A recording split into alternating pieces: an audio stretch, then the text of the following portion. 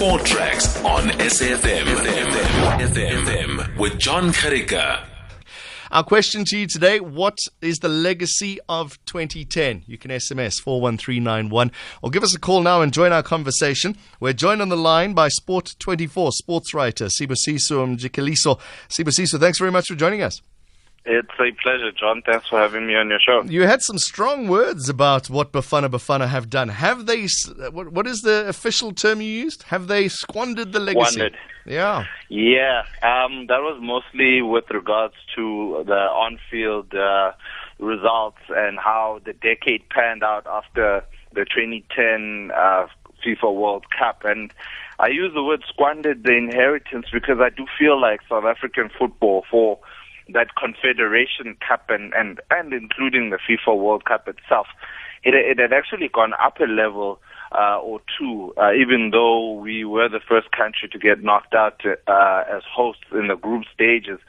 We beat France for the first time, yes, a calamitous French team by all accounts, but we still managed to do it, and probably should have beaten Mexico. One costly error really cost us that game. And if you look back at the Uruguay game, if it wasn't for Luis Suarez dive, Jumilan Kuna wouldn't have been sent off in that game, and who knows, we might have even eked out a result there as well. But as it turned out, we didn't, and the rest of the decade didn't live up to the promise that Bafana Bafana had showed. And in the immediate matches right after that, I wrote in the story that we beat Ghana, and we beat Egypt thanks to a calamitous goal in Johannesburg on our way to hopefully qualifying for Gabon and Sierra Leone. But unfortunately, that campaign, as well as Pitso Mosemane's reign as Bafana Bafana coach, ended in a lot of embarrassment and shame, really. And the rest of the decade followed suit. Do you think the World Cup third place affected the next decade? Come again, do I think the World Cup? The third place in the group at the World Cup affected the rest of the decade? I think what happened was, and Pitso Mosemane spoke about this at other media outlets, is that a lot of the things that were present in 2010, they were let go. And on the football side, SAFA had done their utmost best to keep the same coaching group from the time they appointed Carlos Alberto Pereira, even though he had that year and a half where he went to a sabbatical because of his ill wife, and Joe Santana was the coach. He came back. The technical team had stayed the same.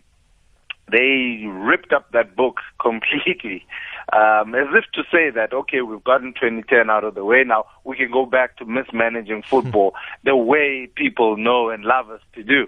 So that's exactly what they did. They fired Pitso Mosemane after, you'd say, yes, his mandate was to qualify Bafana Bafana for Africa Cup of Nations in Gabon in 2012. And yes, the rules for qualification should have been read, but anybody can make that kind of mistake. And we threw the baby out with the bathwater, and we continued to do that long into the decade. I mean, I remember the appointment of Gordon Eggerson over Steve Compella. Steve Compella, a guy that came in wanting to sort of change the way SAFA operates as a whole, with a great presentation. The panelists said he had the best presentation of the coaches. But they went with Gordon Eggerson because they felt pressure of wanting to perform at the 2013 AFCON, which they weren't the original host anyway. They stepped in after Morocco were unable to host the games, the AFCON games in that particular year. So they went for a quick fix, which ultimately didn't end well. And then from there they bounced to Shakes Mashaba, who did well for a period of time, but his tenure also ended in a lot of acrimony, and so on and so forth. It's almost as if every coach ends in some sort of acrimony. Stuart Baxter, when he first was in charge, 2004, 2005, he was unhappy with the way football was run. You've just mentioned Steve Compella, unhappy with the way football was run. This is the common denominator, isn't it? Yeah, no. The only people that haven't changed in the entire time are SAFA. Yeah. I remember having a sit down with Stuart Baxter when the grumblings or the rumblings were catching loads of momentum that he was going to be the new Bafana coach. He was still at SuperSport United at the time, and I believe that he was going to SuperSport United to a title that season, were it not for the distraction of having your coach being written about in newspapers, taking another job and so on. They were top of the Premier League, the Absa Premiership. I think they'd only lost one game by January that year, I think. And then, he said that you take the job if certain things had changed, because what he wanted to do in 2005 was to sort of change the way football was managed at a technical level. And he had all these sort of grand dreams of changing football in South Africa, which was a little naive on his part, I have to say. And he soon found out that a lot of what he tried to change in 2005 has been cemented. The cement is dry on a lot of those old attitudes, and you can't change it once it's dry. And then trying to crack it or turn it back to liquid again is nigh impossible. And that's the challenge that faces every South African national coach, is that you're going to get there, you're going to get old, fermented attitudes, you're going to get rejection of innovations, you're going to get pressure from the public who don't see what's happening in behind, and it's going to get frustrating. But it's the kind of job where you simply can't say no, can you? if you're a career coach, it's just one of those. It's a honeypot trap. You know you're going to get stung by bees, but you just can't keep your hands out. We're chatting to News Sport 24 sports writer Sibusiso Mjikeliso. You are listening to Sport Tracks on SAFM. So, Sibu, has anything changed in 10 years of Bafana Bafana specifically? I think the team's gone younger. I like the team, the Baxter team that went to Africa last year. Very vibrant. I think the excuse that our players aren't big enough was kind of blown out the window or out the water. Last year, beating Egypt in Egypt, who were the host at the time, I thought that was massive. Should have beaten Nigeria, but then again, that's the story of Bafana Bafana, the could-haves and should-haves. But we came out of that tournament really having restored South African pride. So I think the back end of the decade, definitely an upward curve. The graph is looking up. Guys like, Percy Tau, of course, leading that charge. I really, really like your Lebohang Piris in the squad. I like Tulani Hlatshwayo, the leader of that team. Hopefully we'll have Itumeleng Kuna back to service the team, just at least to qualify for the next FIFA World Cup in Qatar, if that dream is even possible.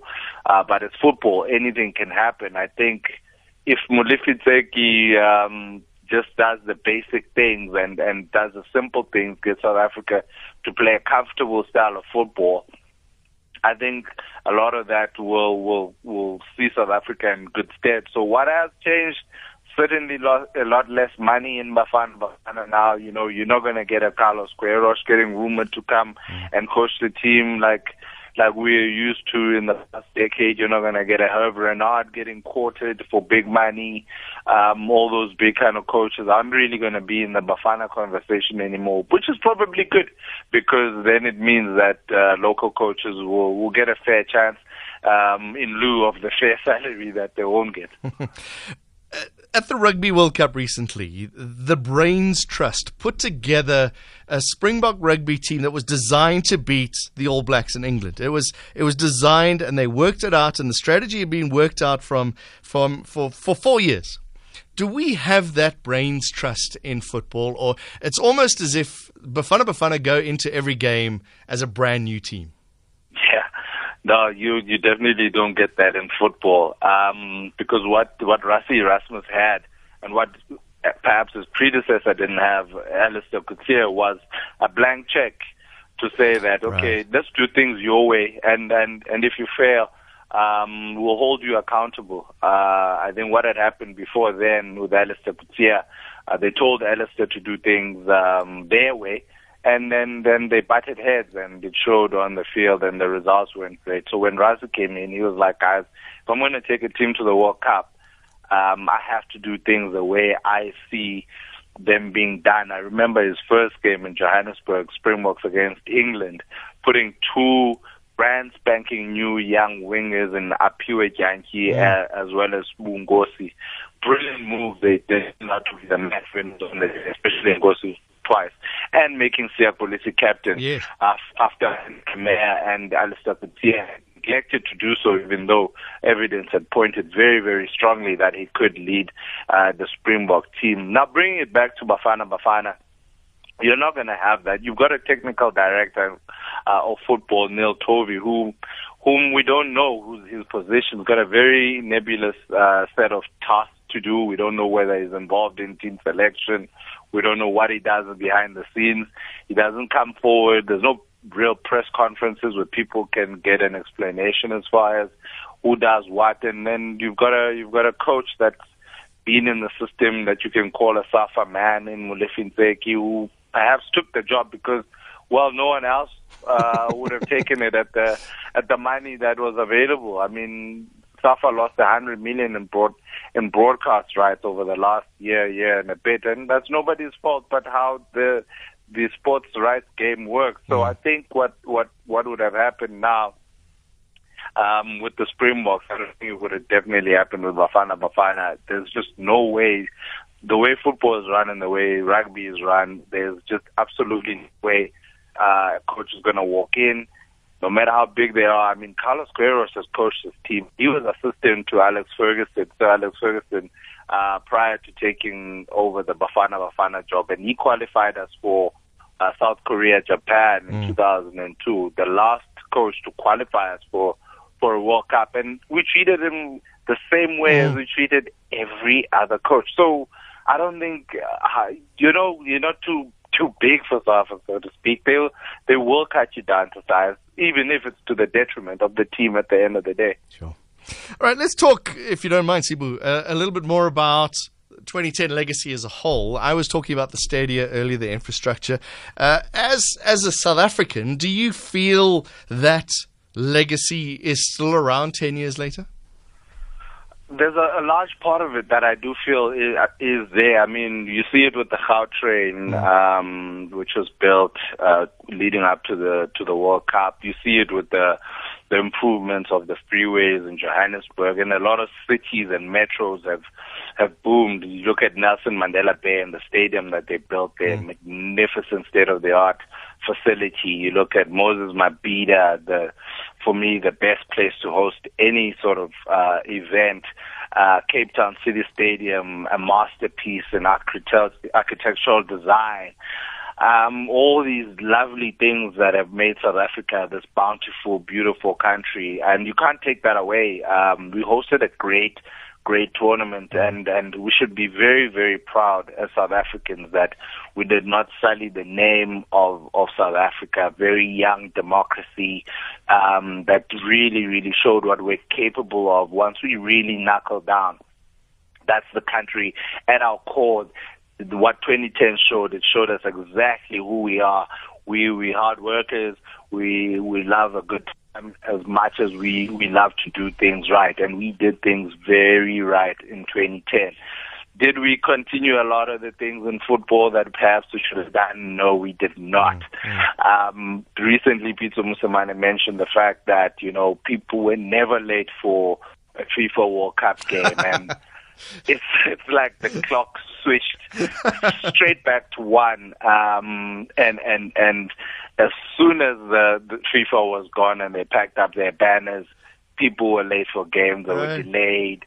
I mean, the disgusting scenes at Loftus where Pirates fans ripped up cameras and equipment and threatened the lives of other people enjoying the game as well as the players, just because they didn't like the result. I mean, that was a real shame. We've seen Kaizer Chiefs fans doing the same. The Moses Mabhida, the incident of a security guard woman getting kicked in the head on the field. I mean, those things are just absolutely revolting. The hope was that we would be past that. unfortunately, there are those elements that still linger in our society. But over and above everything, I do think that there's a certain standard that we now hold ourselves accountable to. Even if we fall short of that standard, we now know that this is where we can do, and we can always use that as a benchmark to say, hey guys, when things go absolutely awry, 2010 can sober us up and say, hey, do you remember what we did in 2010? Do you remember how things were for the month of June into July in 2010? Let's go back to that. Let's do the things we did in 2010, and that will remain with us forever, I think. And I think this last week and this month as well, as sports people, we're going to remember that.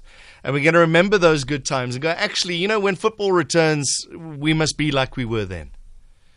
Yeah, we must celebrate the humanity or the communal sense that sport gives us, man. I think the coronavirus pandemic as well has kind of exacerbated the feeling around celebrating the 2010 World Cup, because we are deprived of any sort of live action of going to the stadium. And we took it for granted, I have to admit.